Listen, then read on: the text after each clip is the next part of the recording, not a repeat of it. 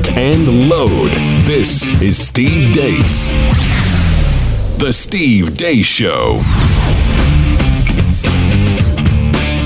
Greetings. Happy Friday. Thanks for joining us here on Blaze TV, radio, and podcast. I am Steve Deace. Aaron McIntyre. Todd Erzin is here with us as well. We have a fourth member that will be joining us here momentarily. We'll introduce him here in a moment. 888-900-3393 is the number here at The Blaze. 888-900-3393. Steve at stevedeace.com. That's how you can email the program. DEACE. Like us on Facebook. Who doesn't like us? So give it a shot. Chances are it probably won't count because we've grown by like 14 Facebook likes in 2 years. But you can try following us on Twitter as well, at Steve Deace Show. And if you're doing audio only today, the last name is DEACE. It is a Friday. Normal Friday business coming up next hour. It'll be your turn. We will delve into that stevedeace.com inbox for some feedback Friday. We also, though, before we get to all of that, must begin with the Deace Group.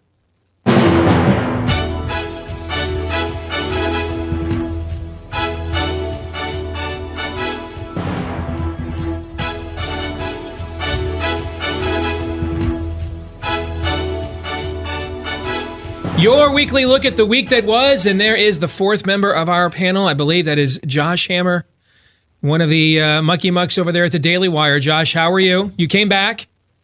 I came back, Steve. I'm a glutton for punishment. What can I say? You don't want this smoke. He's like got 7 law degrees. I know. I flunked out for playing too much Tecmo Bowl in undergrad.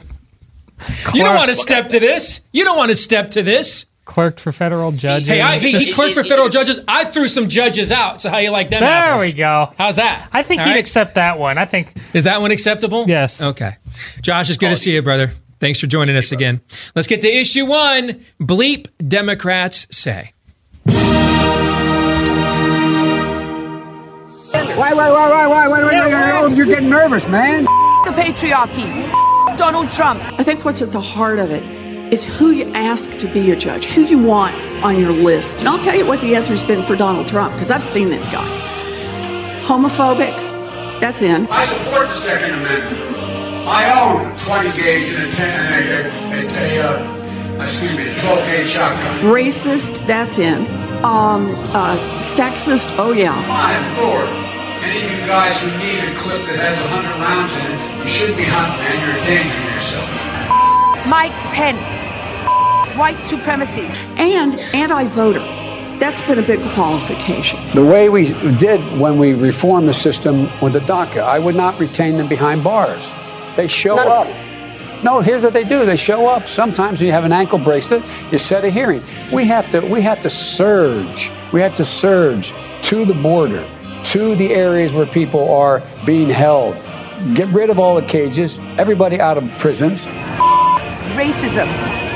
Misogyny. The greatest threat to the United States today: China, Iran, North Korea, or Russia.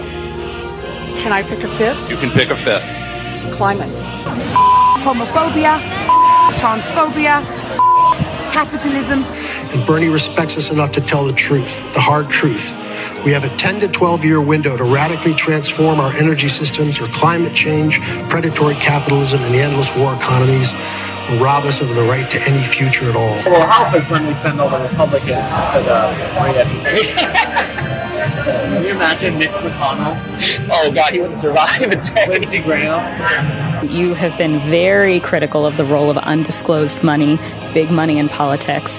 The Associated Press recently reported, though, that you are benefiting from the support of a large political action organization that you helped to launch. How do you square, your statements on that with the existence of this large Fair group? question. I mean, we have a broken campaign finance system.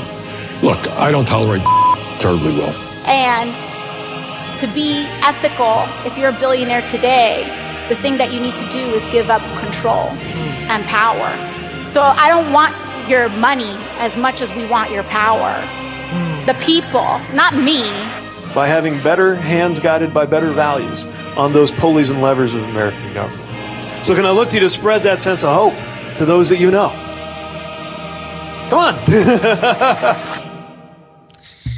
First question, what was your favorite bowl of Fruit Loops this week? Josh, as the guest, you get to go first. Go ahead.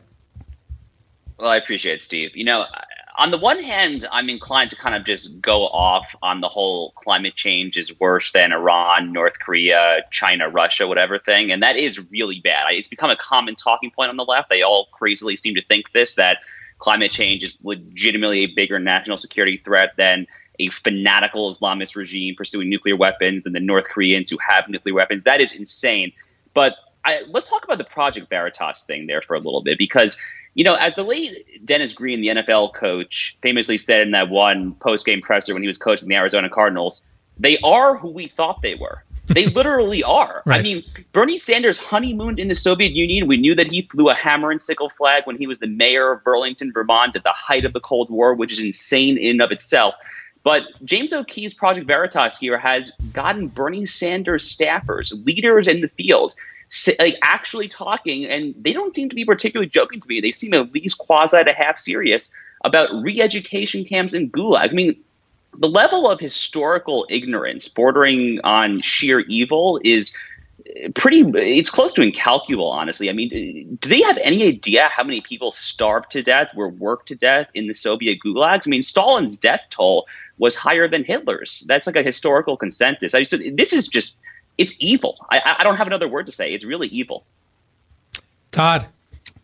There's so much to pick from. And this was a banner week. That's so desperately sad. So let me start this way. I'd like to quote the prophet, the great Lloyd Dobler, to the man who played him, John Cusack. If you know so much about chicks, man, what are you doing here on a Friday night at 10 o'clock with no girls in sight? Conscious choice, man. Was he even wearing like one of those head protectors, like in 16 Candles there when he was talking for Bernie? That was perfect. Just, you were a decent actor. Can you go back to that? You know, what was that movie? You must have liked that movie about music. High Fidelity. Yeah, you must have dug that. You know, come on, just give us what you're good at. This is ridiculous.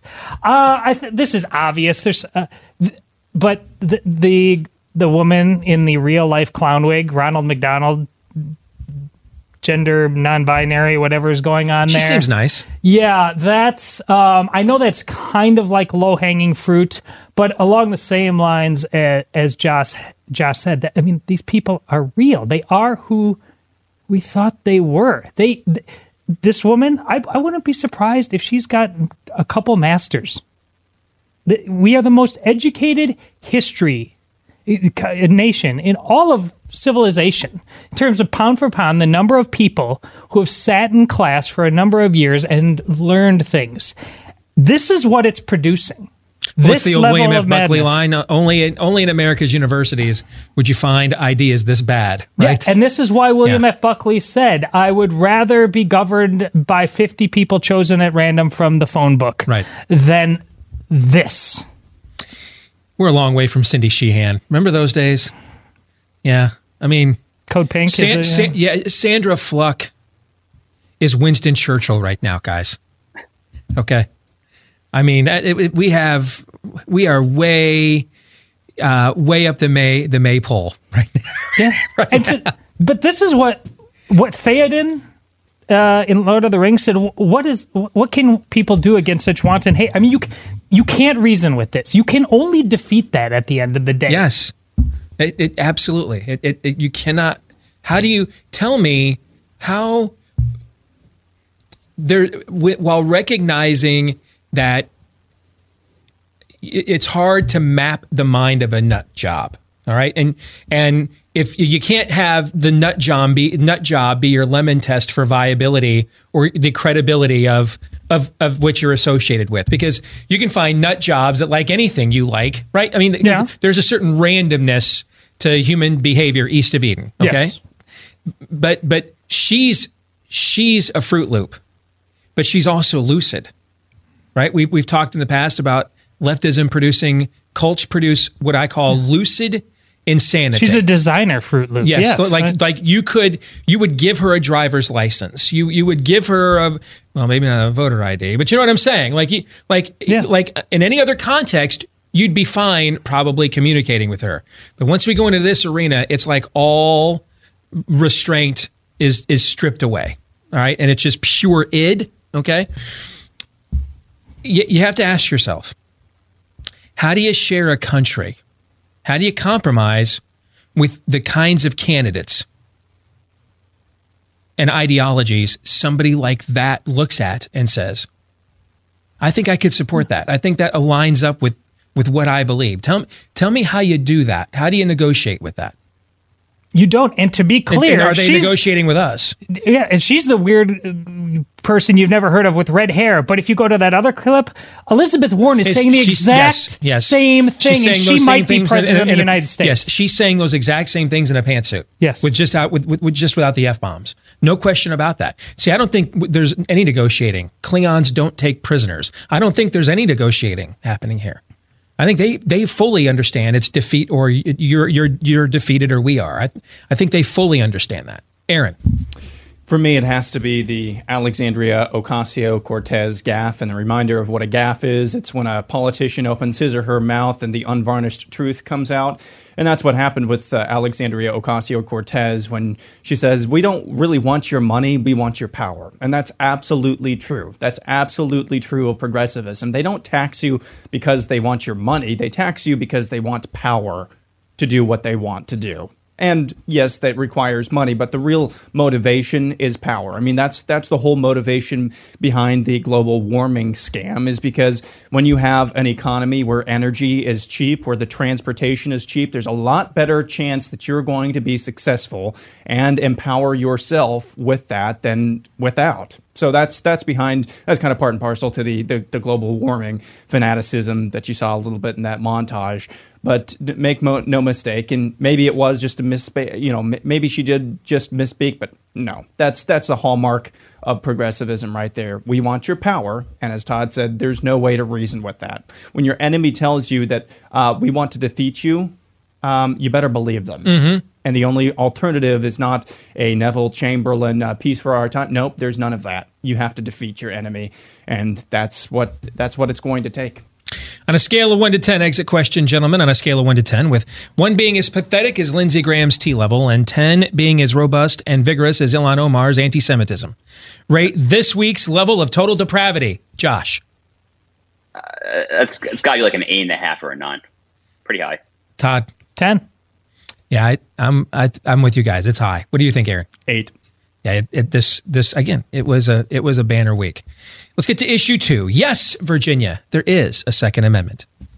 Virginia's General Assembly is considering a few measures this term aimed at grabbing guns. Some of the measures include so-called red flag laws, letting authorities temporarily seize a person's guns if deemed a threat, and a purchase limit for handguns per month, as well as a ban on so-called assault weapons and a ban on magazines holding more than 10 rounds of ammunition.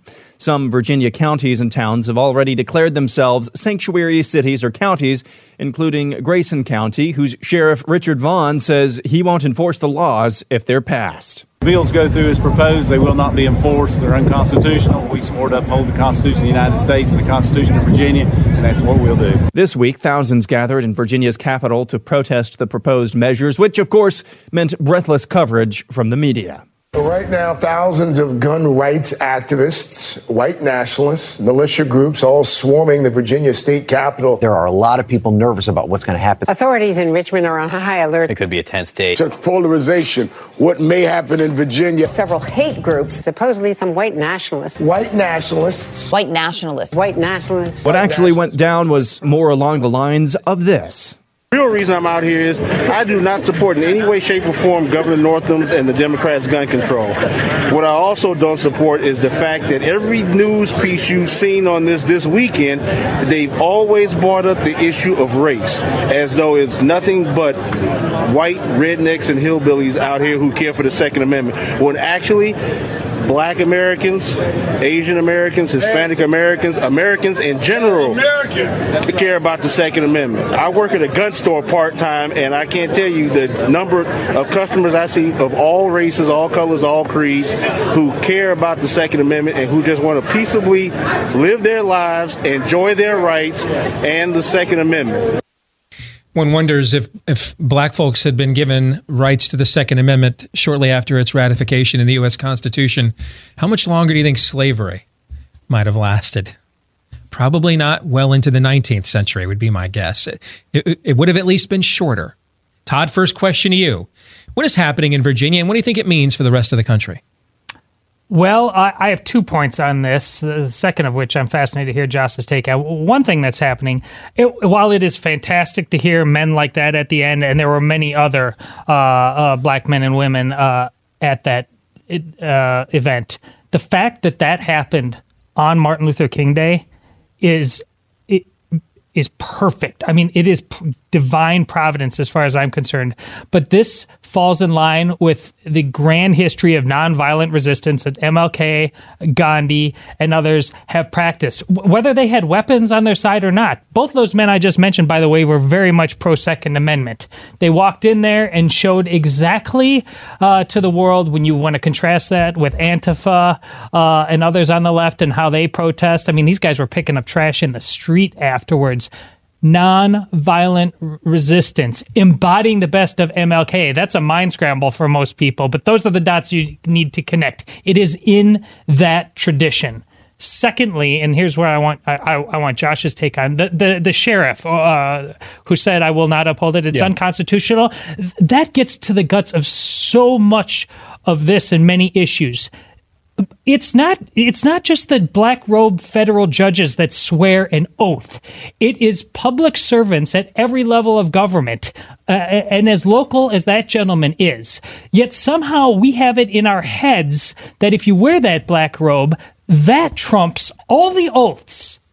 We take executive branch oaths, whatever they may be, at whatever level, state, local, that man's oath and him being beholden to defending it is every bit as strong as the judicial branch of the federal government. And until we get that straight, we're just going to be chasing our tails on this. That sheriff is exactly right. I will not uphold it, and my right to defend and protect the Constitution and the oath I made to God to do so is every bit as robust as any federal judge anywhere.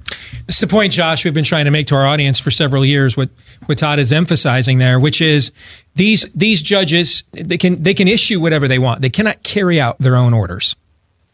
And you go back to when we had the government shutdown. I think it was over the sequester in the Obama years, and you had the Washington Mall and the Vietnam Memorial, things that are open. If you go to D.C., they're open. You can walk up to them anytime, day or night. I mean, they're just constantly available to see. And he shut them down in order to make it look, like these were vital government things, and this is what happens when we have government shutdowns.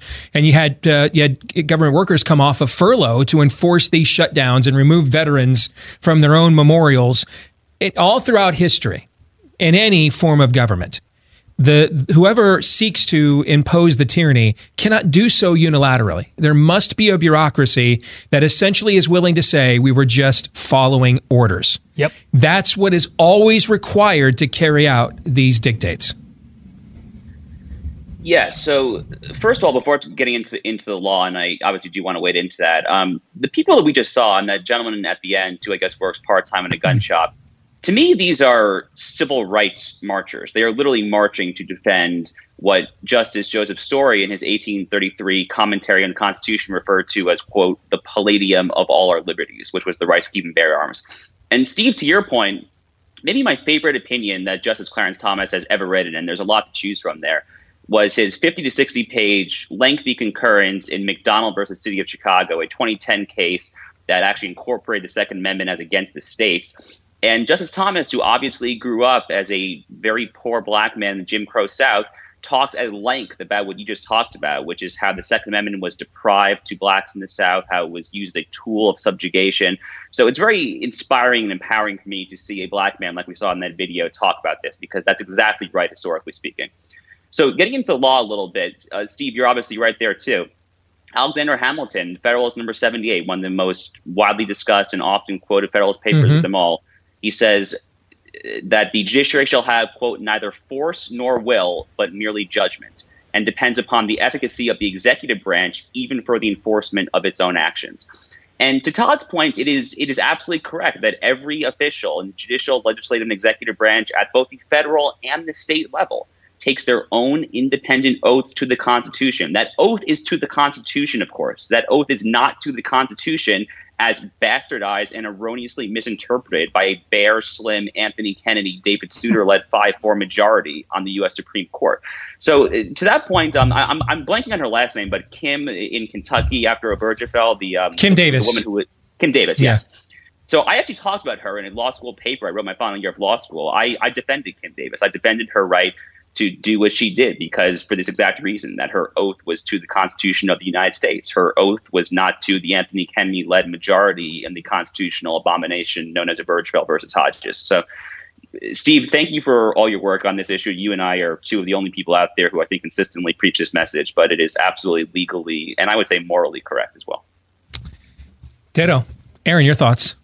I think what else is happening here in Virginia is another illustration of how the left sees elections versus how maybe the right sees elections. And I think what we're seeing, what we saw on Monday, is definitely encouraging as far as the right goes, and that they're making their voices heard. I mean, you can't ignore thousands of people in the streets outside of a Capitol building. But what the left does when they get power is they use that power as fast as they possibly can. Virginia, up until 2008, solid red state, at least in the presidential elections. And it's been, 12 years now, just a little bit over 12 years. And now we're talking about some major drastic changes or proposed changes threatening Second Amendment rights in Virginia. Leftists are not afraid of using their power. They do not care about whether or not they are reelected. And some of them, of course, you've always got the career politicians, but en masse, they don't really care about losing elections. They're out to win an argument by hook or by crook. And again, there's a lot of states with maybe purple to blue legislatures that wouldn't touch the way that Virginia is with a 10-foot pole, this type of legislation. But you know what? Ralph Northam, Blackface Northam, he's just fine with it. The rest of the Democratic Party in that state doesn't seem scared at all. They're coming right after this. Mm-hmm. And so we have to remember that as well. When it comes to the left, they really don't care about the ramifications of what they do. When they get in power, they use it. That is a phenomenal point, Aaron. And I mean, you can just contrast and the historicity that you cited there. I mean, since Reconstruction, I believe Virginia went Democrat in a presidential election one time ever. Prior to Barack Obama, and that was LBJ in 1964, I think. I mean, this was a reliable red state, and then it kind of became a swing state that tilted red, but George W. Bush still won it a couple of times, and now it's kind of looked at as a swing state that tilts blue. But as Aaron cited, that's only been a recent phenomenon, and so you would think, right, if you've been a Republican for 10 minutes. You would think that these Democrats would come into this new territory and would be like, we just took this thing over. Let's do the slow march through the institution. Yeah, absolutely. I mean, Terry McAuliffe barely beat Ken Cuccinelli a few years ago when every poll had him winning that thing in a rout, and he didn't win it till the final 2% of precincts. This is, let's just, because that's the way Republicans roll, right? Right up the road, you saw that at the Capitol complex when Republicans won total control of government after the 2016 election.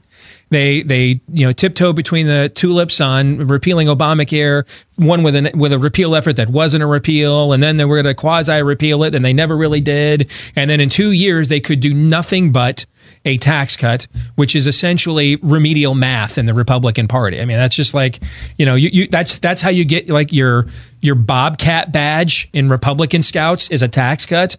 I mean, it's the most basic accomplishment to be a Republican. You breathed and you cut taxes. Okay. I mean, that you can't get more infantileism within the Republican Party. And that's all they did for 2 years. And you watch, we're killing babies in bedpans if mom doesn't want them. And we're dressing up in blackface and we're taking your guns. It's just like reckless abandon. Every election win, the left treats as if it's a mandate, whether it is or not. And I don't see that ever changing because I just don't see the Republican Party changing. And I think you saw the inability that Trump has had to move them internally really on any level at all. And I think 3 minutes after he goes away, they're going to pretend like this was all a temper tantrum and just go right back to the same party they were before.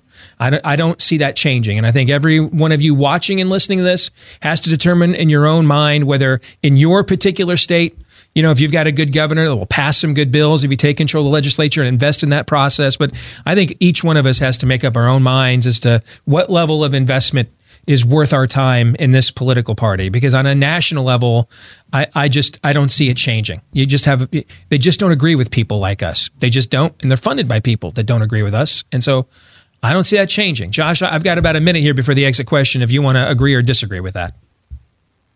Yeah, no, I don't have much to disagree with, Steve. I mean, I've certainly slung my share of rhino rhetoric on Twitter and columns over the years. I don't have particularly nice things to say about the Republican establishment. But to your latter point, I think it is important to get engaged at a state and local level, because the reality is that if we're going to be conservatives and constitutionalists and believe in federalism, most of the action is going to happen at the state and local level. So I would just encourage all the viewers to, even if you get frustrated, as I think all four of us are, with the state of the National Republican Party, to, it depends where you live, obviously, but try not to lose hope at the state or at least the local level. I mean, even school board elections, just grassroots activism of that nature can actually make an impact. They really can. Good point. Exit question. True or false? Virginia is the left's test case for what they seek to do nationwide if given the power. Aaron. Absolutely true. I just think that what they'll try to, they're always going to keep trying to move the ball forward until they get rid of all guns, Australia style.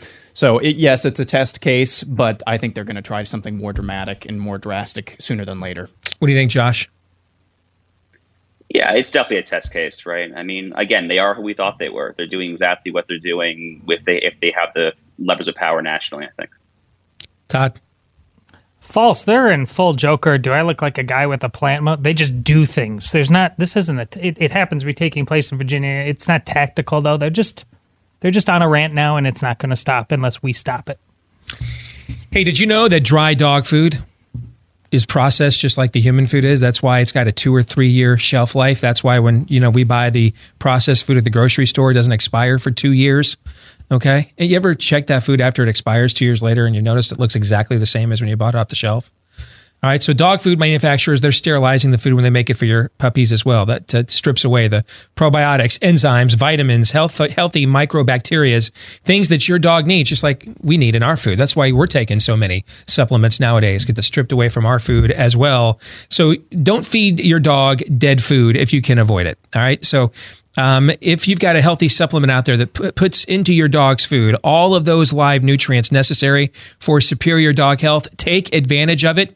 No matter if you feed your dog the most expensive food on the market or even make it yourself, you're going to have the exact same problem. And that's why you want to check out Rough Greens VitaSmart. It makes your dog's food even better. We tried it with our little Bichon at home a few days ago. And now that's become another treat bag. Every time he sees that bag, we got the powder. We can mix it in with his water. He follows it all the way to his dish and drinks it all down right away. He absolutely loves it. So if you want to try this and see your dog thrive again, just go to Rough Greens. That's RUFF, roughgreens.com/blaze, roughgreens.com/blaze, or you can call 833-MY-DOG-33. And if you're like me, you can't ever line up the letters with the numbers on your mobile phone. That's 833-693-6433. 833-693-6433, or again, check out Rough Greens, RUFF, roughgreens.com/blaze. When we come back, Bernie Sanders is clearly having a moment. But will the moment last? We will get into that and more as we continue the Day Scoop right here on Blaze TV, radio, and podcast. Stay tuned.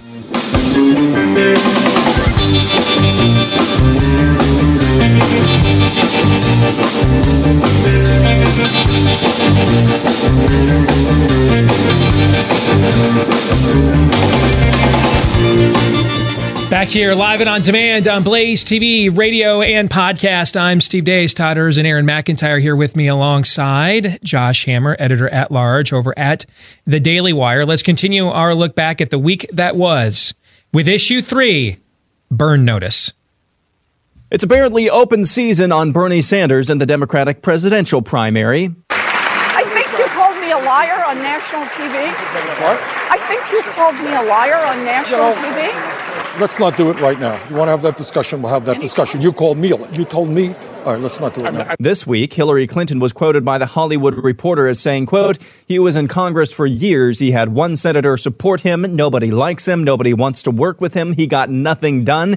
He was a career politician. It's all just baloney, and I feel so bad that people got sucked into it," end quote. But that's perhaps because the socialist is apparently seeing a surge in support across the country. The first CNN national poll to show Bernie Sanders leading the Democratic pack was released this week, where Sanders leapfrogs Joe Biden's 24% of support with his 27%. Elizabeth Warren is way behind and third at 14%. In Iowa, a couple of polls this week showed Bernie Sanders lagging behind Elizabeth Warren and Joe Biden, but a couple of polls out of New Hampshire, including one from WBUR, shows Sanders is with a commanding lead in the Granite State, leading Pete Buttigieg 29% to 17%. Joe Biden and Elizabeth Warren register at 14 and 13%, respectively. So, got a big endorsement today. Bernie did as well from Joe Rogan, who has probably the number one podcast on planet Earth, or at least in English speaking, the English speaking world right now, endorsing him because he said he was the quote the most consistent candidate. And I would agree with Joe. I can't think of a modern politician in recent American history that has more consistently been on the wrong side of history than our resident Soviet Slappy. So I think Joe nailed it, just maybe not necessarily in the way that he intended. But let's get to the first question here. Aaron, I'll start with you. Is Bernie Sanders the Democratic frontrunner? At this particular moment in time, I think he probably is. I think he probably is. And it's not reflected quite yet in some of the Iowa polls, I don't believe.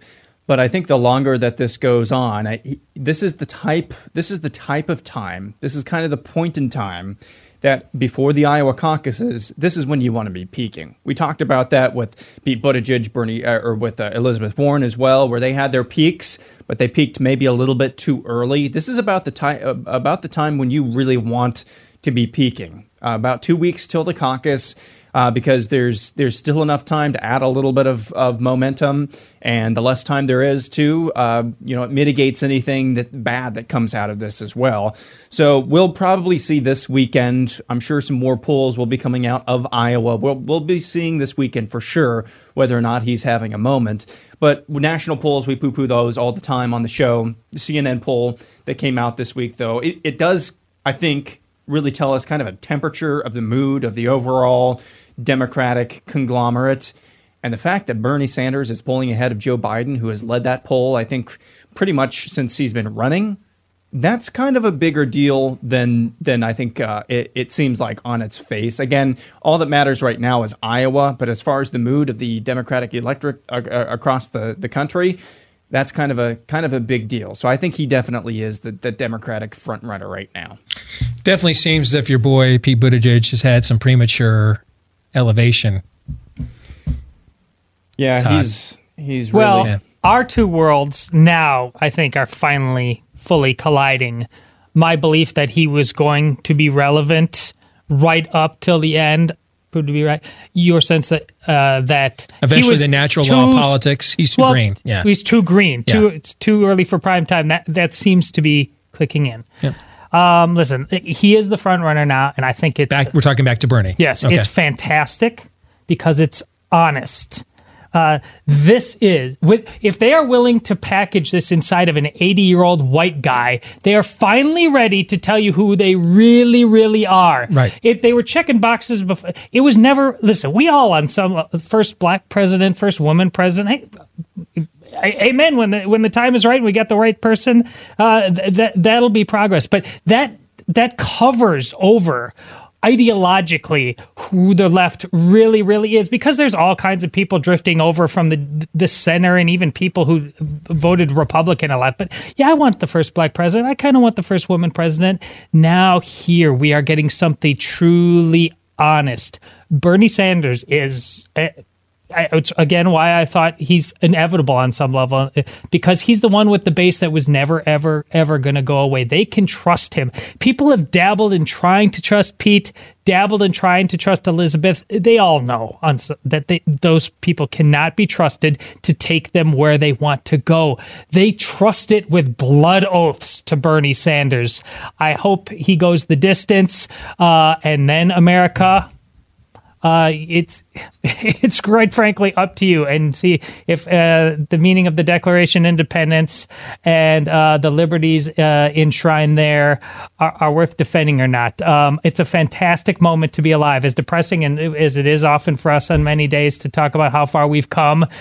An opportunity to be weighed and measured and to say, no, I am not going to be found wanting. That's where this election stands if Bernie Sanders is the guy in the dock. What's that ancient Chinese proverb, may you live in interesting times? Yeah, man. As you were just talking, I was just sitting here thinking, I mean, when I moved over to do this full-time from sports in 2006, and if you'd have told me that, Steve, the long-awaited worldview trial before the American people that you really want to see, when we get outside of the consultants and the talking points and the pale pastels, and we're just going to lay it on the line. Where's everybody really coming from? You're going to get it. And it's going to be an 80-year-old Soviet versus a nearly 80-year-old Donald Trump. Well, you didn't believe that a month and a half ago, man. No, I didn't. I this is interesting. Josh, your thoughts? So, on that point, I was kind of hoping for a Ted Cruz versus Bernie Sanders fight in 2016. Right. Say what you will about Trump, and he's certainly, enacted a lot of policies that conservatives are happy about, but he's not exactly a bled for the cause true believer in a sense that Ted Cruz was. So Sure. if Cruz and Sanders had duked it out, that really would have been, 4 years ago, a duke it out moment for the heart and soul of America. Yeah, this isn't going to exactly be Inherit the Wind. I agree with you on that. Okay, but sometimes, you know what? It's not the trial we need, but it's probably the trial we deserve, Josh. Yeah. Yeah, no, that's certainly very fair. So I read a weekly newsletter for our site. It's called Election Wire, where I do like election and impeachment analysis and look at the polls and all that. What I've been saying for a month or two now is that I am at this point refusing to say that anyone other than Joe Biden is the front runner, at least until Iowa speaks. And I have two main reasons for doing that. One is I kind of got my hand caught in cookie jar, like a lot of pundits did earlier, by pronouncing that like Elizabeth Warren was rising and surging. Around like September, October, she really did look to me like she was a genuine front runner, and that moment just failed. So at this point, I'm going to wait until Iowa comes in. You got to remember, Joe Biden also, he has South Carolina as a firewall, right? He's obviously immensely popular among black voters across the South. That's going to help him on Super Tuesday after South Carolina as well.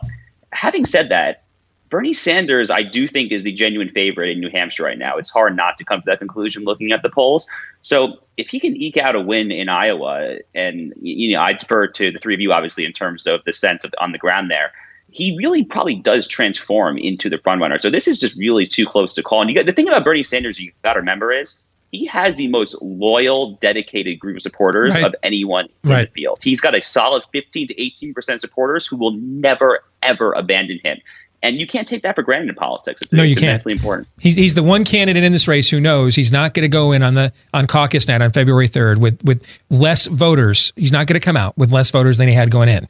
Now, he may not grow by many more. Who knows? But he's the only one who can say, I'm not coming out with less than I had walking into these various caucus sites. And just a couple of quick facts. Again, we started what we know as the modern primary system, technically in 72, but 76 is really when it kicked in full bore. Since then, no one that has won the first two states in either party has not been the nominee. If you have won Iowa and New Hampshire, you have been the nominee every time. In the Democratic Party, No one that did not win Iowa in a contested year. 1992 was not a contested year because Tom Harkin was running as a favorite son, and so they barely campaigned here that year. So the last time someone won Iowa in a contested year and did not win the nomination on the Democratic side, you got to go all the way back to Dick Gephardt in 1988. Michael Dukakis was a close second that year, ended up being the nominee. But since 1988, every time someone wins a contested Democratic caucus, they end up being the nominee, period. So we always run into the smarty pants who like to, diminish what goes on here, and it's not really that impactful, and it doesn't matter. And as you like to say, Todd, the status quo is the status quo till it's not anymore. We may end up seeing that trend will end, and but we're going to have to see it because history says that it matters actually quite a bit. Let's get to the exit question. If the likelihood Bernie Sanders is the eventual Democrat nominee were a George Strait song, which George Strait song would it be? A, I Cross My Heart, as in I'm confident, guaranteed, even. B, check yes or no. This one could go either way. Or C, oceanfront property in Arizona, as in no way, total scam. Aaron. Yes or no? Todd. Yes or no? Josh. Yeah, it's unanimous, yes or no. Okay. Issue 4, will he or won't he? Tom Brady has had himself a career. He's a 6-time Super Bowl champion, a 4-time Super Bowl MVP, a 3-time league MVP, 4-time NFL passing touchdowns leader, 3-time passing yards leader, and has a career interception to touchdown ratio of 541 to 179. But after a disappointing 2019 season with New England, Tom Brady is set to become a free agent this offseason for the first time in his 20-year career. A few things that could happen are that the Patriots could re-sign him before his contract expires. He could re-sign with the Patriots after his contract expires. He signs a new deal with a new team, or he could retire. And with Los Angeles Chargers quarterback Phillip Rivers moving to Florida to be closer to his family this offseason, speculation is that Brady could end up California bound. So, gentlemen, first question, and take there's no exit, so feel free to empty the tank on your answer. If you were advising Tom Brady, what NFL team would you counsel him to play for next season, Todd?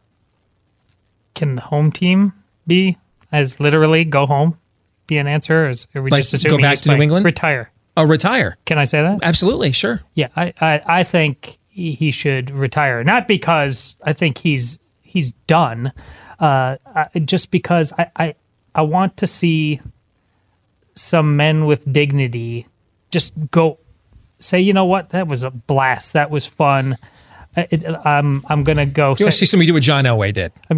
Walk out with winning a Super Bowl and see on the flip side. Because I'm going to show. Forget just football. I'm going to show men in general like a sober-minded judgment of not being afraid of the future. Yeah, I mean, good grief. I loved sports too. It came a time where even the over 30 baseball. I had a couple kids. I couldn't play it anymore. You got to be able to know when to fold them. It's a sign of a man in full that, there's more to life. It would just be a good example for everybody, not for him to start looking desperate, playing out the string, end up getting surgeries to prolong it yet one more year. Just, man, it's been a thrill. Tom Brady, you're the best ever. Just go home and show us how it's done this way one more time. What do you think, Josh? So, I'm actually a huge tennis fan. It's the one sport that I'm maybe decently competent at. And this morning I was watching Roger Federer pull out this miraculous 5-set victory. He actually came back in the 5th set tiebreaker. He is Methuselah by historical tennis standards. Yeah. Unbelievable. 38 years old, still number 3 in the world, competing for majors. And like Tom Brady, he's the greatest of his time. So similarly with Federer and Brady, I don't think these guys should step down unless they are fully confident that they're ready to step down, because they are both kind of just ageless wonders in their own right, and they're both the greatest of all time. And I just kind of would completely defer to them. What I would also counsel Tom Brady, I actually grew up a diehard New York Yankees fan. We were partial season ticket holders and all of that. Derek Jeter was like my childhood sports hero, along with Tiger Woods, excuse me. And one thing that was really remarkable about Derek Jeter, who obviously was just almost unanimously elected to the Baseball Hall of Fame, whoever the hell that one writer was wouldn't give him the freaking vote. he played his entire career with the Yankees, and there is something very unique that stands out in contemporary sports world about that. It's exceedingly rare, and I do think that it's just nice from a sports fan perspective to see that kind of loyalty. So, unless Brady has an incredible offer that I can't even foresee what it would be, I think that he should probably stay right there with New England. Aaron? I would ask him, to what end? Do you want to play next year? To what end? Do you want to win a Super Bowl? Are you more likely to do that with and I don't know if I mean, the rumors have been that the Los Angeles Chargers might be a good fit for him. And that might, of all of the suitors, if it's outside of New England, that might actually be the best place for him because they've got plenty of talent on the offensive side. But I would ask him, to what end? Do you want to win a Super Bowl? If that's your end game, who are you more likely to do that? A team, a city that you're not very well, although Brady is from California, correct? I think he's from California. Yeah, he's originally from California. Yeah. Where are you more likely to do that? With a coach, a team that you've spent your whole entire career with, who has a tremendous best ever track record of getting to those big games and winning those big games, whether it's offensively or defensively, or is it in a completely new place with a completely new team and coaching staff? I think the answer to that, if you're wanting to win a Super Bowl, it's probably going to be staying with the Patriots. Now, I don't even know if the Patriots are going to offer him, but I would say if your goal is to win a Super Bowl, Patriots are bust. Otherwise, have a nice retirement, end well. Well, I feel like I kind of know this guy because I've been following him for about 20 some odd years because he comes from my favorite team. And this is a guy that when he lost the starting quarterback job to Brian Griese at Michigan, walked in and threatened to transfer because I was the best quarterback. He was third string at the time. I could see him being motivated on his way out the door to see what he could do sans Bill Belichick and get ultimate scoreboard of, hey, I did it without you. I could see him trying that. I could see that. And that's really dumb. And it's being a dude, man. I get that. I totally get it. Let's get to predictions. Josh, you get to go first. Go ahead. Sorry, predictions for Brady? No, your general prediction. Yeah. Sorry. Oh, okay. So as of right now, if you're talking about Iowa, I actually would predict that Bernie Sanders would eke it out, kind of contrary to what I just said in the previous segment. I'm saying Biden's a front runner until that result actually concretely comes in.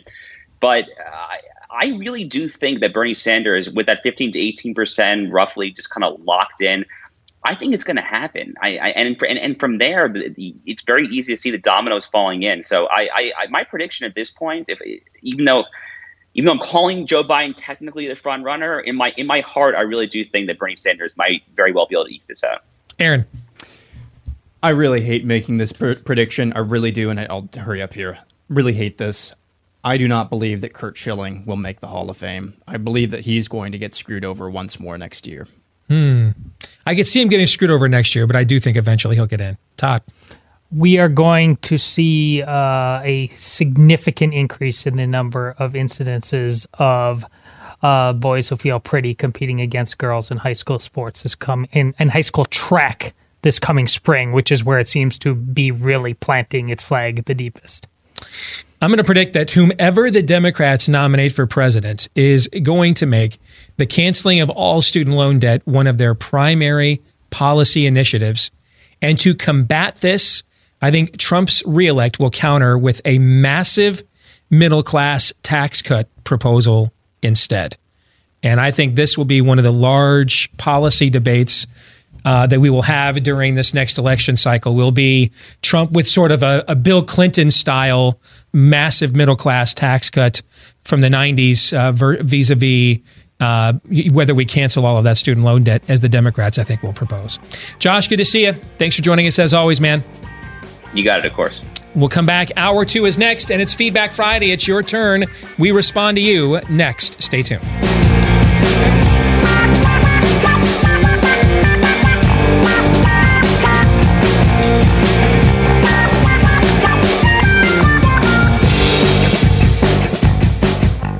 And we're back live and on demand here on Blaze TV, radio, and podcast. I'm Steve Deace. I want to thank Josh Hammer, editor-at-large of the Daily Wire, for joining us last hour with the Deace Group. I like it when he comes on. He gives me some personal affirmation. when you look at his bio and the fact that I'm able to communicate with him without becoming a complete blabbering, slobbering idiot, it does make me feel a little better about myself. I'm not going to lie. It took us a couple decades to catch up with him, but nonetheless, you're right. Yeah. Nonetheless. It really raises the IQ of the entire show. Must you ruin everything? Yes. Okay. Well, now that that's clear. 888-900-3393 is the number. Steve at stevedeace.com. That's how you can email the program. Like us on Facebook. Follow us on Twitter. At Steve Deace Show. We'll get to some of the feedback you've been sending us to those various places here in just a moment. But if you do listen to us today via a podcast, if you wouldn't mind leaving us a 5-star review, we would be so very grateful, because the more of those we get, the more people like you, the various algorithms out there in the interwebs help us to find. And then the more of those people we find, the more likely we are to get to continue to do this for a living. And it's pretty clear we don't have too many other options if this doesn't pan out. So please do it for the children, ours, and the children that Aaron will one day have. All right? Give us those 5-star reviews if you like the show. And thank you to all of you that have given those to us. If you have not yet done so, what really is wrong with you? Just do it right now, in fact. Thank you. Was that okay? Oh, I think that's the definition of okay. Okay. You catch more flies with honey, right? Was there enough honey there? An okay amount of honey. Okay amount of honey? Was it better than Hillary? Yes. All right. Success! Obtained once more. Somebody should make a new brand of honey called Better Than Hillary. Yes. In fact, that'd be a great line of like off-brand generic products just across the board. Better Than Hillary is just the name of your off-brand. The Dharma boxes in Lost. Better Than Hillary. You're handing out MREs to guys on their 48th tour in Afghanistan. And what are we having today, boys? Well, it says right here on the label, guys, Better Than Hillary. Eat up. Yes, indeed. All right, let's begin with some Feedback Friday. You guys ready to go? Always for this. All right, let's start with Jason, who says, Steve, an example of the analysis that you've been giving your audience in real life. I'm in a fantasy league and sports chat group with a lot of black guys, and we get into politics. They would never vote Republican, and they thought that Obama, was George Bailey lassoing the moon for Donna Rice in It's a Wonderful Life. Okay, but they absolutely hate the tranny stuff. They hate it with the heat of 1,000 suns. The church guys, the black guys that go to church in our group, hate it for the obvious reasons. The other guys hate it because of how the Dems fall all over themselves for it and continue to ignore them. That disenfranchised class crap the trannies have going really ticks them off, along with all the basically becoming a giant wuss to placate them. I'm just telling you, you're right. That dog's not going to hunt. And that is anecdotal confirmation of what I've been trying to tell you for months. I don't want to make it look like I've got 50 black friends. I don't. One of the best friends I've ever had was black. He passed away a couple of years ago. All right. Through him, I worked on racial reconciliation and interracial ministry projects here in our community. It didn't give me a lot of experience being around the black community. It just gave me a lot more experience than most whiteys have. All right. I grew up in a racially diverse state, although I lived in one of the lily white suburbs of that racially diverse state. But we would often compete, whether it was downtown at the Grand Rapids, the GR YMCA in the off season, or whether it was actually during the school year, we would compete with a lot of people that didn't look like us. Okay. So it's not like, I need you to know, I'm not trying to pull a Vanilla Ice on you here. And my real name's Dennis Van Winkle, and I grew up in Plano, okay, which is a very wealthy suburb down in Texas. Okay, but the limited experience I've had is far more than the average white man listening to me right now has had. And from that experience, I'm not shocked at this. I've been telling you, and it's why there was another poll yesterday. Black and brown college students, right? Another poll yesterday. Which candidates do they like? And who was bringing up the rear? Gentlemen. Who was? The guy who's really blowing his chances in Iowa. Yes, indeed. Pete Buttigieg mired in the very, very low single digits amongst both black and brown college students. I'm not shocked. That was never going to fly with that group. That may change in the future, but we're not having the 2000. I've been saying this since this cycle started. We're not having the 2028 election or the 2032 election. We're having the 2020 election. And the part that Jason noted there that I think is key too is the delineation in the blowback. One is just from folks that have a biblical worldview, and they're like, we're rejecting that out of hand. I mean, that's just total ingrate behavior to deny the image of God that you're made in. All right, but then there's the intersectionality aspect of it too. And I pointed out to you guys that when I was still writing for USA Today several years ago, they had me write a column about I think it was Windsor was the first marriage. Was Windsor was before. Or Obergefell, right? Windsor was the first one? Okay. And when it was a column from the right on the Windsor opinion.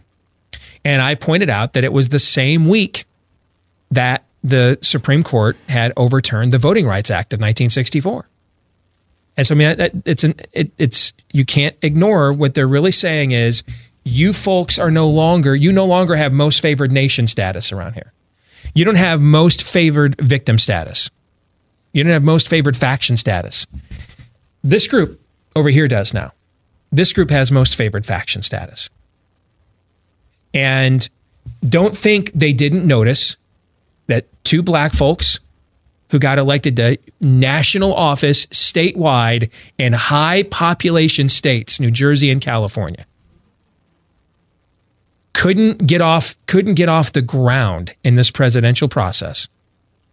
And podunk BFE mayor from Indiana, which Republicans win by just showing up anyway, is still right in the fight. Don't think the black community didn't notice that either.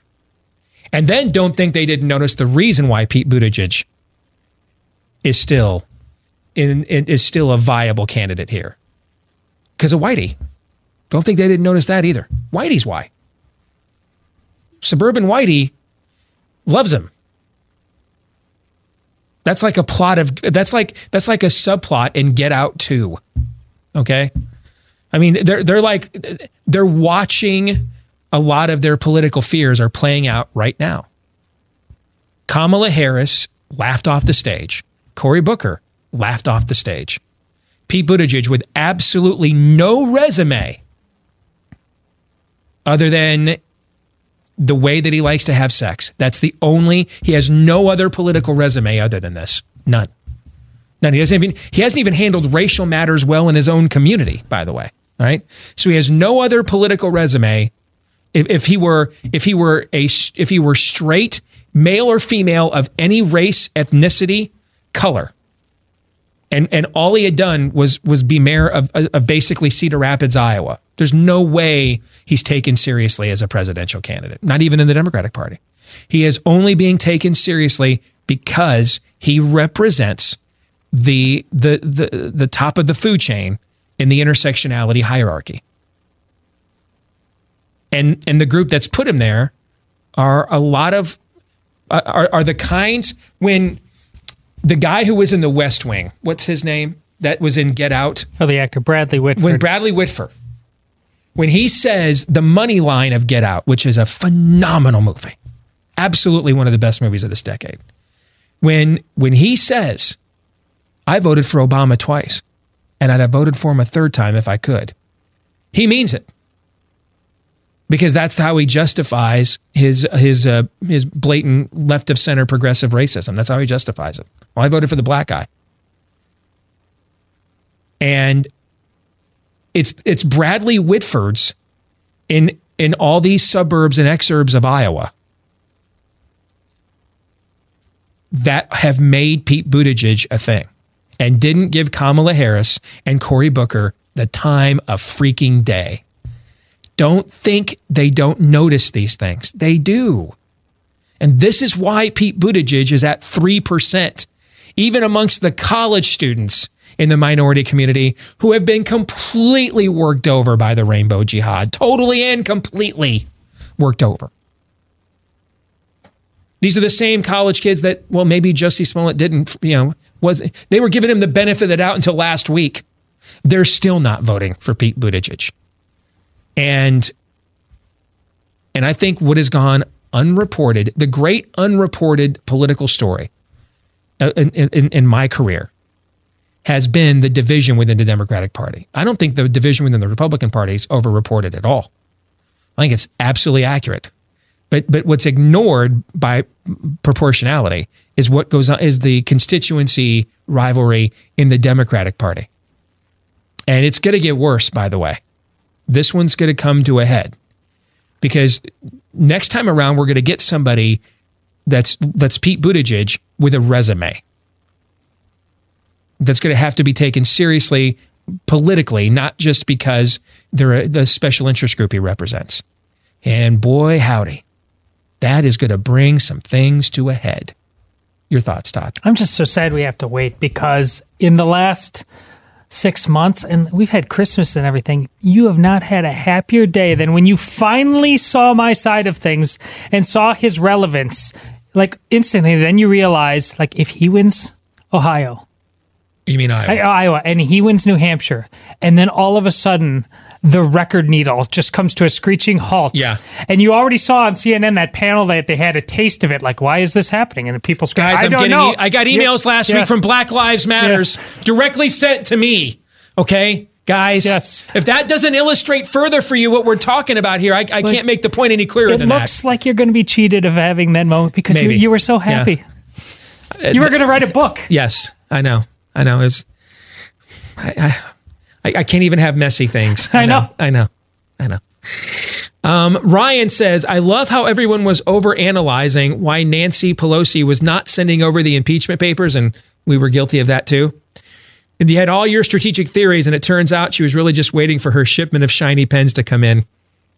That's as good as anything. That's as good as analysis as any, no doubt about it. This one is from Tret. I think the common understanding is that if the Democrats nominate a moderate, we need to define moderate, by the way. The moderate in the Democratic Party, you know what? I think I have the perfect description. Tell me if I'm wrong, okay? The leftist is Nikita Khrushchev taking his shoe off at the UN and pounding the podium with it. The moderate is when Nikita Khrushchev visited Iowa and Disneyland. But it's still Nikita Khrushchev. It's still Nikita Khrushchev. Yes. Yeah. Is that fair?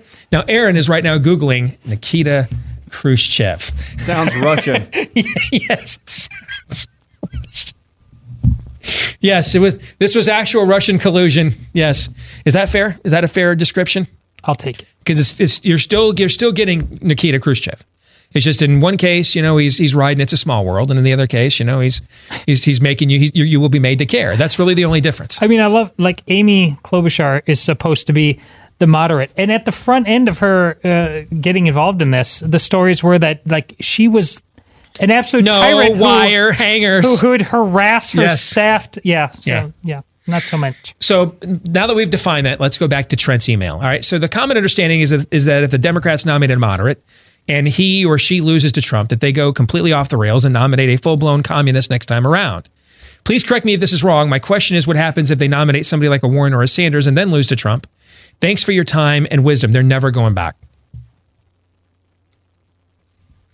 Never going back. Nope. No. If they lose to, and here's the difference. Other than you've had another generation removed from any form of a theistic worldview that has coarsened the American left even more than it was in the 80s and 90s. But the difference was the identity politic aspect of the American left when Todd and I were kids. The identity politic aspect of it was an accoutrement. It was an accessory. The driving impetus is that government should do for people what they can't do for themselves. What's changed now is the identity politic, or as we call it in this day and age, the intersectionality. That is now the driving force. It's not the accessory anymore. It's the outfit. It's what you wear. I mean, we're even sitting here with analysis that an old white guy who barely knows his name by the end of most of his days on the campaign trail is going to get rescued by black voters. Why? Because he was the VP of the first black president, right? I mean, even Joe Biden's candidacy, his number one loyalty base is who? Is driven by identity politics. So the identity politics is now moved from the passenger seat. It was riding along. It's now driving the car. And so once you've tethered this to your identity, you either get a new identity or you stay with the one that you have.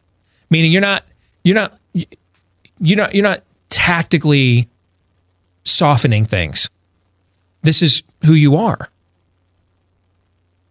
And so they're never going back. There's not going to be another Democrat leadership council like after Herbert Walker Bush clubbed Michael Dukakis and Bill Clinton was like one of the founding members of. That's never happening again. Another one of the members of that was Al Gore. I mean, he's out there, Greta Thunberg isn't radical enough. They're never going back to that. There will be no self-reflection, no introspection. What will happen if they nominate a Sanders or a Warren and they fail, they'll do the same thing they would do if they nominate a Biden and they fail. We just need younger, more and younger intersectionality instead. And so that's why no one's doing the analysis the other way, because it's a pointless exercise. There is no other way. This is the way. Their truth and their life. Yes. It's not changing, revival or bust. That's why I pushed back on the notion of Virginia being a test case. They're not plotting out the long game anymore. They're at the end. I mean, I am the Senate. This is the end game. Yes. Yeah. I agree. I actually thought the statement on Virginia was true, but because it's the end game.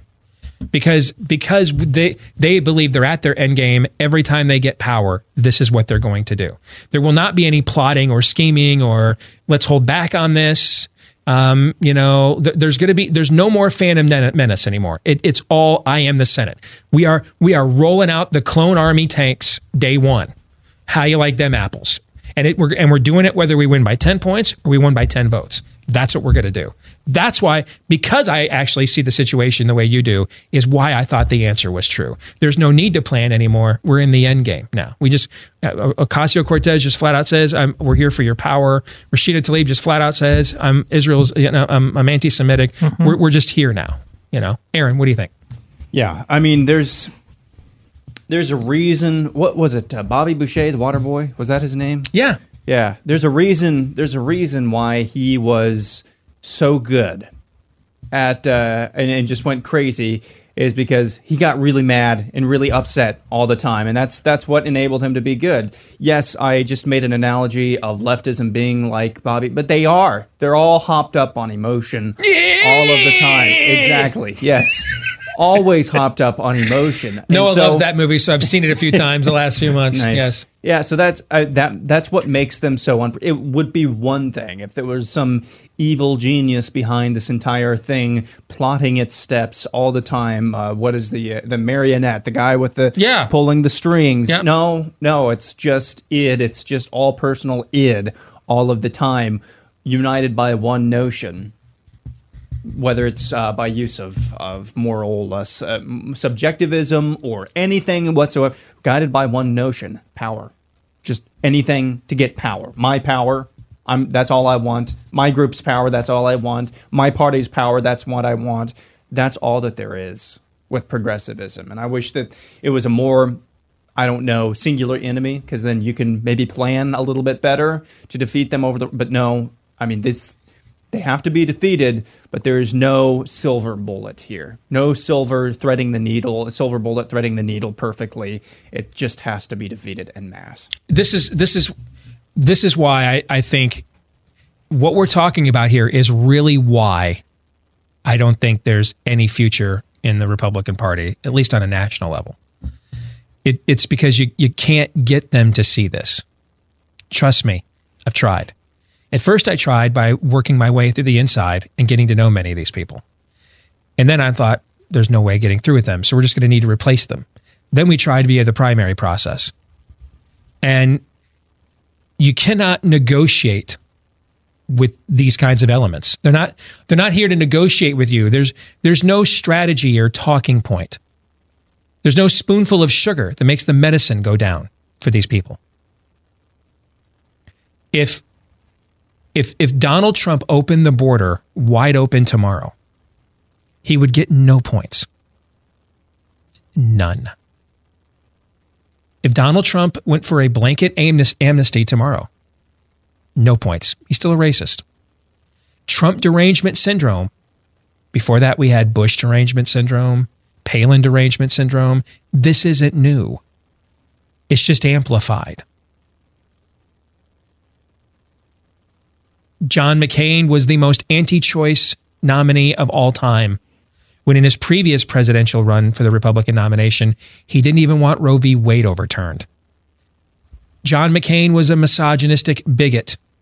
His national campaign manager was Stephen Schmidt, who essentially has Trump-gasms every night on MSNBC now. Romney had binders full of women to hire, and he was a misogynist because he had binders full of women. Yes. You can't win. There is no winning.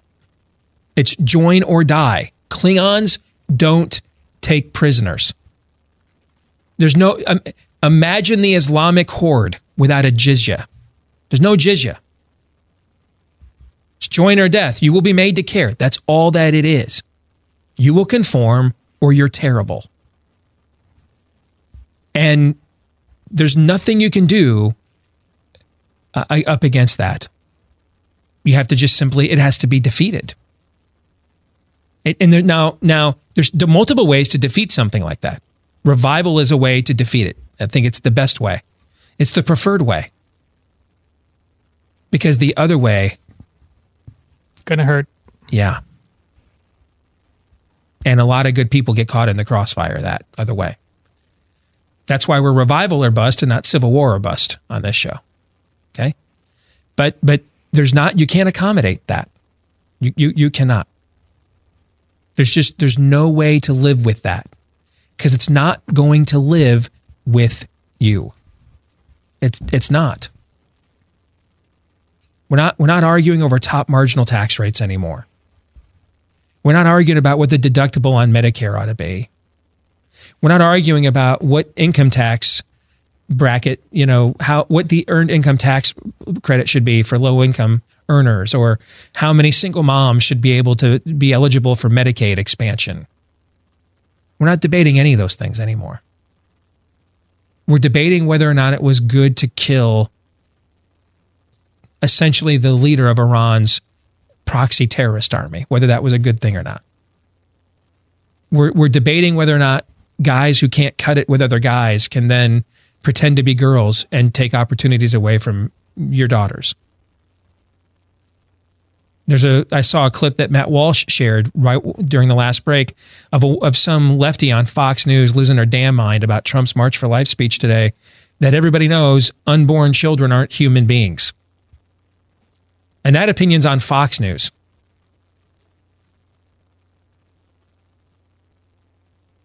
I mean, tell me where the negotiation is with that.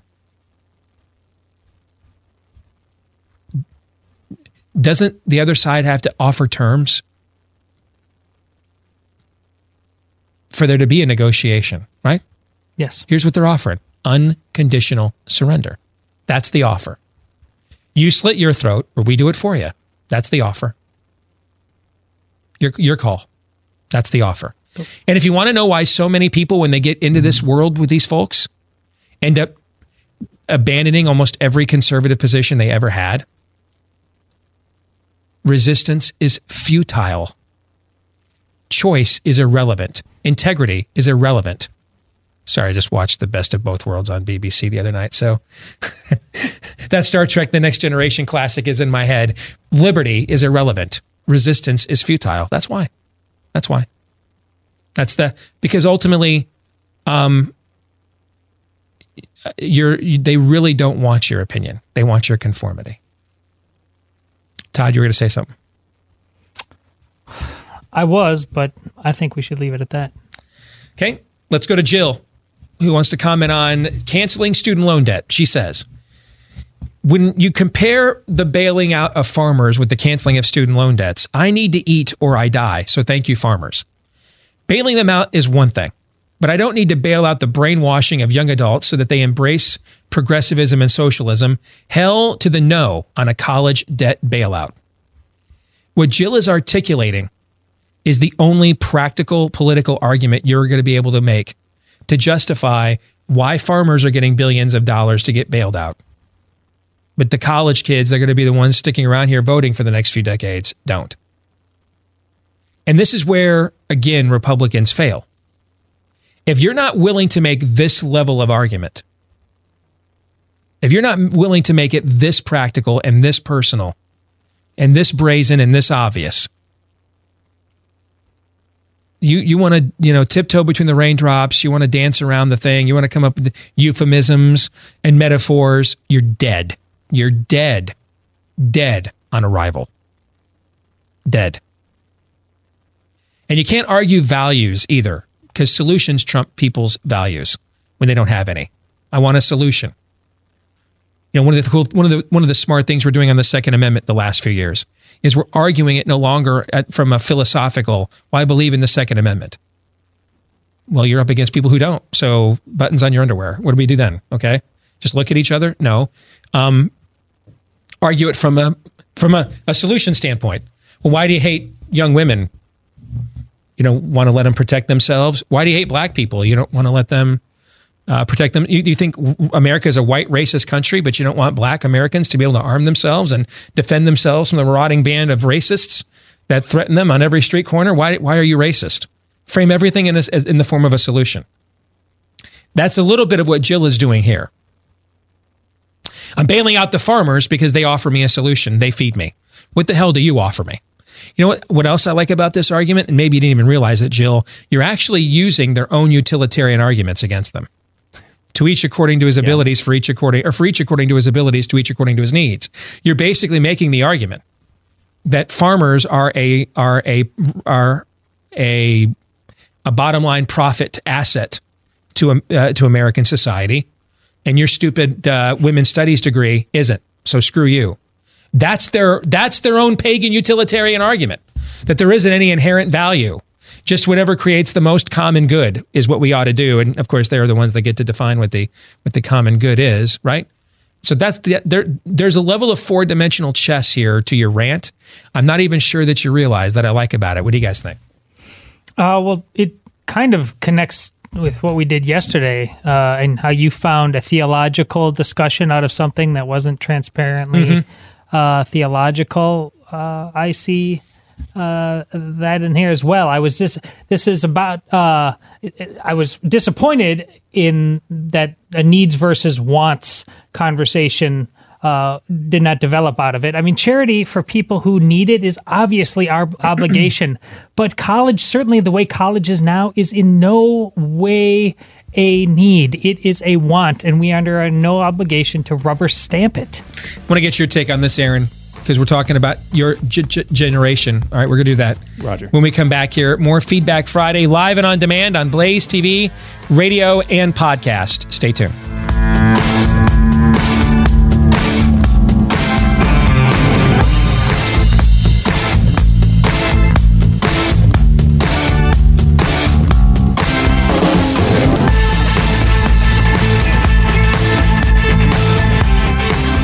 Hey, Happy New Hair to all of you guys out there who discovered Keep's hair loss treatment when we told you about it back in yonder days of 2019. I say Happy New Hair because you're well on your way to keeping the hair that you have. And listen up, 66% of you may even experience hair regrowth with Keeps as well. Because losing your hair sucks, Keeps wants to wish those of you who didn't take advantage of it a happy new year here in 2020 as well. Go to keeps.com/grow. That's keeps.com/grow. Get the generic versions of the only two FDA approved hair loss products that are out there, and these generic versions will save you a bundle. So what are you waiting for? With Keeps, you can save your hair without ever leaving your couch. Just answer a few questions, snap a few pics of your hair, and a licensed doctor will review your info and recommend the right treatment for you. And then it's shipped discreetly to your door. And here's the happy new hair deal for you in 2020.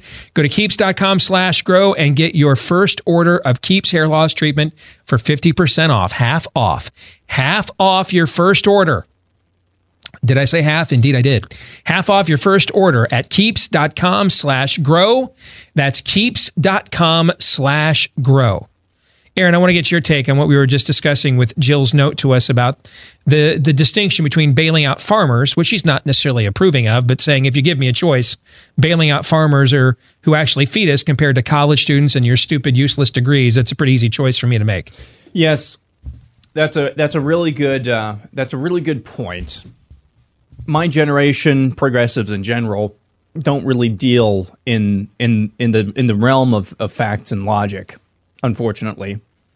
And back when I was growing up and listening to talk radio and was becoming interested in things in politics and culture, I thought, you know what? Just as long as you have a good argument, you're going to be set. And make no mistake, it's important to have reasons and good defenses and turning around their own phony baloney arguments against them, as this person emailing us absolutely did effectively.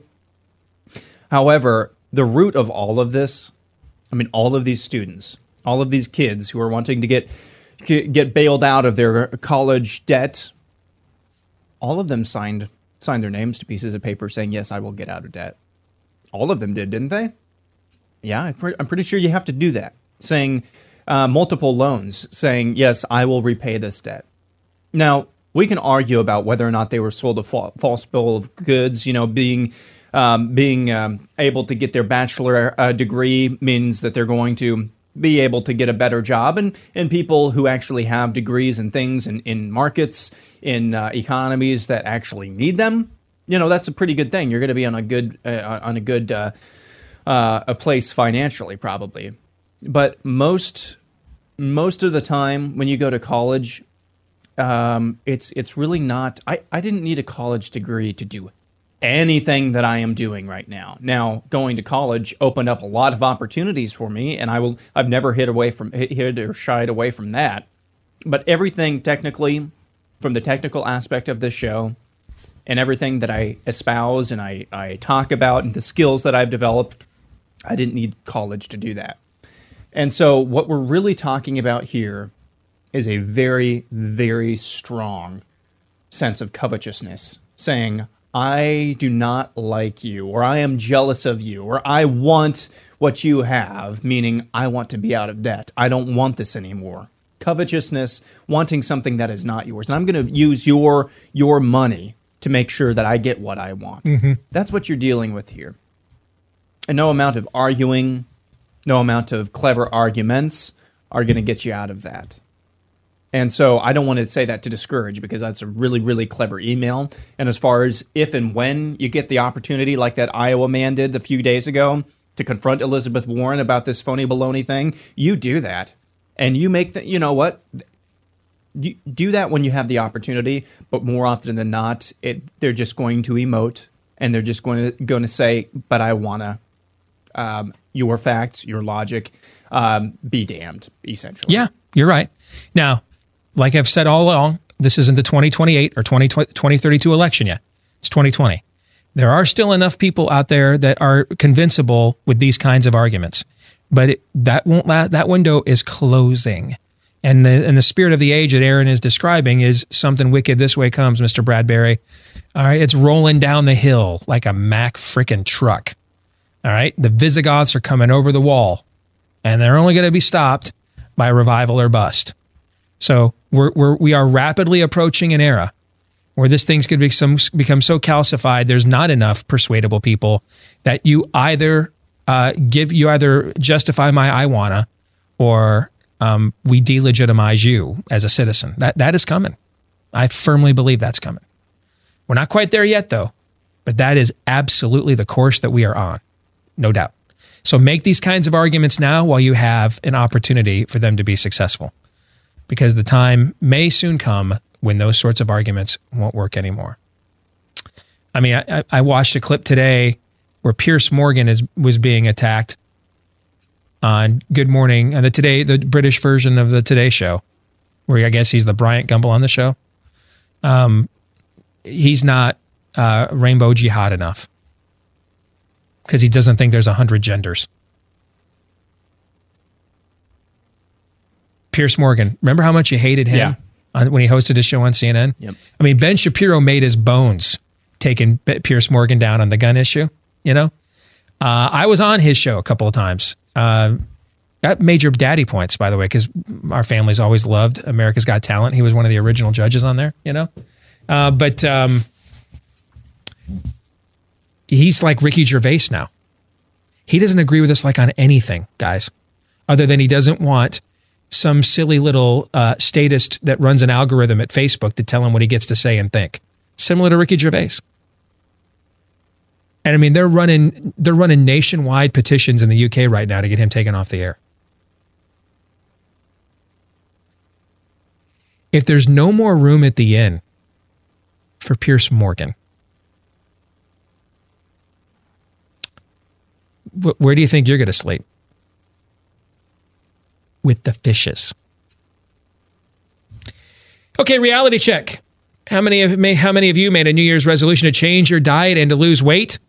And how is that going so far? Chances are you're having a lot of trouble fighting the cravings, but there is a solution, and it's called Riduzone, developed by doctors and backed by 2 U.S. patents. Riduzone is the only FDA-accepted product that includes OEA. That's the naturally occurring molecule that helps you feel full faster and burns stored fat while reducing your caloric intake. Riduzone makes it easy to resist those cravings that ruin your resolve. Because face it, dieting alone can be just too dang hard. Make it simpler by keeping your resolve and getting your weight and cravings and portion sizes under control with Riduzone, which is available exclusively at Riduzone.com. Use promo code Steve to get up to 65% off your order. That's Riduzone.com, Riduzone, Riduzone for Riduzone.com. Promo code Steve gets you 65% off and free shipping. That's a huge deal. Free shipping and 65% off when you use my name as the promo code Steve at Riduzone.com, Riduzone. And what you're going to like the most about this is the way that it works. It's not loaded with a bunch of stuff you can't say, pronounce, fillers, chemicals, none of that. All right. Riduzone.com, promo code Steve. Take advantage of that incredible offer. Let's go back to Feedback Friday. This is from Jared. I'm not going to say anything after I read this. I'm going to go right to you guys and get your reaction. Okay? All right. He says, I predict after Trump's second term is complete, the likes of Franklin Graham and Pat Robertson, Michael Tate, that's the lead singer of the Newsboys, for those of you that don't know, and all others present at that evangelical summit the other day will begin distancing themselves from the likes of Paula White, Robert Jeffress, etc. Floor is yours. Your reaction to Jared's prediction. I'll go first, Todd, since I'm not, since you're Catholic. I think it depends. I think it depends on whether or not Paula White has an important position with whoever the next Republican nominee is. If she's going to be in a position of being a spiritual advisor again, heck no. They're not going to distance themselves. If she is back to going to some grifter, trying to bilk poor people out of the few dollars that they have, then yeah, they'll probably start to distance themselves. But if she somehow, some way retains whatever modicum of position or stature or seat at the table that she has, there's no way in heck that they're going to distance themselves from her, because they need that seat at the table too. Todd? Yeah, they're not. It's going to have to depend on some actual circumstance. They're not going to, like, as a out of the gate tactic tried to do that. And they're going to just get on with their life. And I think that would demand too much self-awareness that they haven't shown so far. Why are they going to show it then? I also wouldn't group Paula White in with Robert Jeffress. I'm not a fan of his shtick, which is craven opportunism. But there's been plenty of pastors that preached orthodoxy, but then found ways to get around it to get them the exposure and stuff that they wanted. Okay, Paula White has been a false teacher all along. She's never been a priestess of orthodoxy. She has been preaching a false, fake gospel from day one. So I wouldn't mix Robert Jeffress in. I mean, this is just craven opportunism. I just, want more exposure.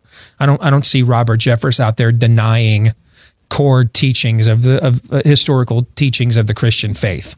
Okay. He just doesn't preach them as much anymore while he preaches the gospel of Trump America and the Republican Party. But Paula White is a rebuke against, she's a figure of heterodoxy is what I would say. But the point of your email is interesting. Here's what I don't know that you'll see any kind of formal break, but I could certainly see some of those figures just letting some of those relationships and connections quietly go by the wayside, kind of their own version of that Homer Simpson gif where he just kind of quietly slinks back into the ferns there. I could definitely see that. Yeah, I could. This is from Caleb Stuckey in Broken Arrow, Oklahoma. What a cool name for a town that is. Broken Arrow. That's sweet. He wants to know, I've always had a question about campaign finance laws to which I've never gotten a competent answer. Well, if you're looking for an incompetent answer, you have come, Caleb, to the right place. How is it and should it be legal for politicians running for office to receive donations to campaigns from donors who do not live in their state, district, etc.? Presidency excluded, of course. I feel like that undermines the intent of local constituencies. Caleb, I would love for you. Well, your instinct, I agree with. Your stance, I don't. And here's why. Because you should be right. All right? Like, I should not care, per se, who the congressman is from the 18th district of California. I don't live in California. The way the system was set up, I'm not really supposed to care about that. And I'm probably not even really supposed to know their names because they're not supposed to be there forevs. All right? I shouldn't care. Similar to if you're living in the 7th Congressional District of North Carolina and you're listening to me today, you shouldn't care who's the congressman from the 3rd District here in Iowa, or woman for that matter. You shouldn't care. But we have been made to care. These are all national offices now, because everything has been nationalized. So if we had a proper view of federalism, if we were rightly dividing the 9th and 10th Amendments, especially the 10th one, you would be correct. But we're not.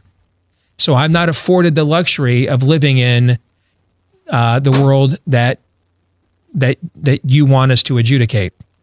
So if you're going to force me now that I have to care that every single one of those 435 members of Congress, what's the line from Mel Gibson's The Patriot? Why you want me to extinguish, one tyrant 2,000 miles away for 2,000 tyrants 1 mile away, or something along those lines, right? Well, that's exactly where we're at now.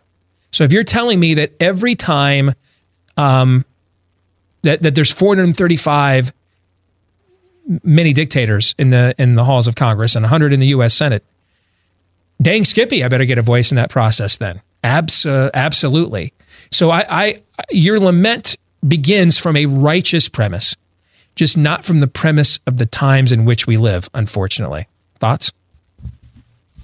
Man, that's a Dacian answer if there ever was one. I'm leaving it. I'll just get in the way. All right. Let's go to Jarrett Beck, who asks or writes, I was thinking about the line in the Declaration of Independence that says, all men are created equal. That seems like a phrase that the left could easily use in order to justify granting more rights to we, the people, by bastardizing the true meaning of said phrase. Could you please explain the difference between how the left views equality and what was actually meant by that line? it seems like it could be used. Yes. That horse Yeah. left the barn a long time ago. I'm going to do a mini version of what I did yesterday on Theology Thursday. You're arguing a point or want clarification on a point. They're never going to argue because leftists don't believe you were created. They don't believe in God. They don't believe you were created in the image of the one true God of the universe and that your rights come from God. So they just were. So you're right that they could bastardize that, Mr. Beck, but arguing that bastardization is like damming the river after the town is flooded. Right? It's like trying to figure out what master lock to put on the barn when the horse is already gone. It's not that your point isn't relevant, it's just not prevalent. Since we lost the argument 4 steps from here, there's no point in arguing right here. It's irrelevant. Because if we don't agree we're created and made in the image of God and that's where our rights come from, really every other meta argument, that's the prime directive of the country. That's the prime directive of America. There is a God, our rights come from him, and government's primary role is the protection and preservation of those God-given rights. If you lose there, it really doesn't matter if they want to retcon clause 14 when the mission statement's toast, right? So your observation is correct, but if you're arguing that point, you've already lost. Yeah, not to pick on this wound more, but to totally do this. It's kind this means of he's like, about to pick on the wound more. Yeah. It's kind of like arguing about how you didn't like the plot of the latest Star Wars movie. Oh no! After The Last Jedi, it's like there's no real point because there's no real fixing it at this point when it's already been screwed up and messed up. You know, it's kind of akin to that. Which is why Todd's stance is, I wish they would have never made this trilogy because there's no fixing it now. Yeah. I wish they'd never done it at all, right? Yeah. Once you've crossed the Rubicon, you've crossed the Rubicon. There's no going back unless barring revival or defeat of the enemy, whichever one comes first. So for example, here's how you can turn your point to your advantage, Mr. Beck. And I just wanted to say that because I think it sounds cool. If they were to begin to retcon this the way that you think, do not argue against their retconning. Argue so you guys do think we're created then. Well, then who created us? Meaning use it as an opportunity to go back to reassert your main premise. All right? Yesterday this was actually done, and I get on the click-servative media, but yesterday the click-servative media nailed it. And we're going to call balls and strikes here. When Chris Cuomo at CNN started going off on Secretary Mnuchin and some others basically saying Greta Thunberg's not a serious character and how are you going after children, and the way that a lot of click-servative media jumped on him with the Nick Sandmann Covington Catholic thing, that's an example of what I'm talking about. Don't argue that it's okay to criticize Greta Thunberg. Argue the entire lack of efficacy of any of his point of his existence whatsoever. That's it. That's the issue. Hey, thanks for tuning in here today. Have a great weekend. Overtime coming up for Blaze TV subscribers. For the rest of you, we'll see you on Monday. John 3:17.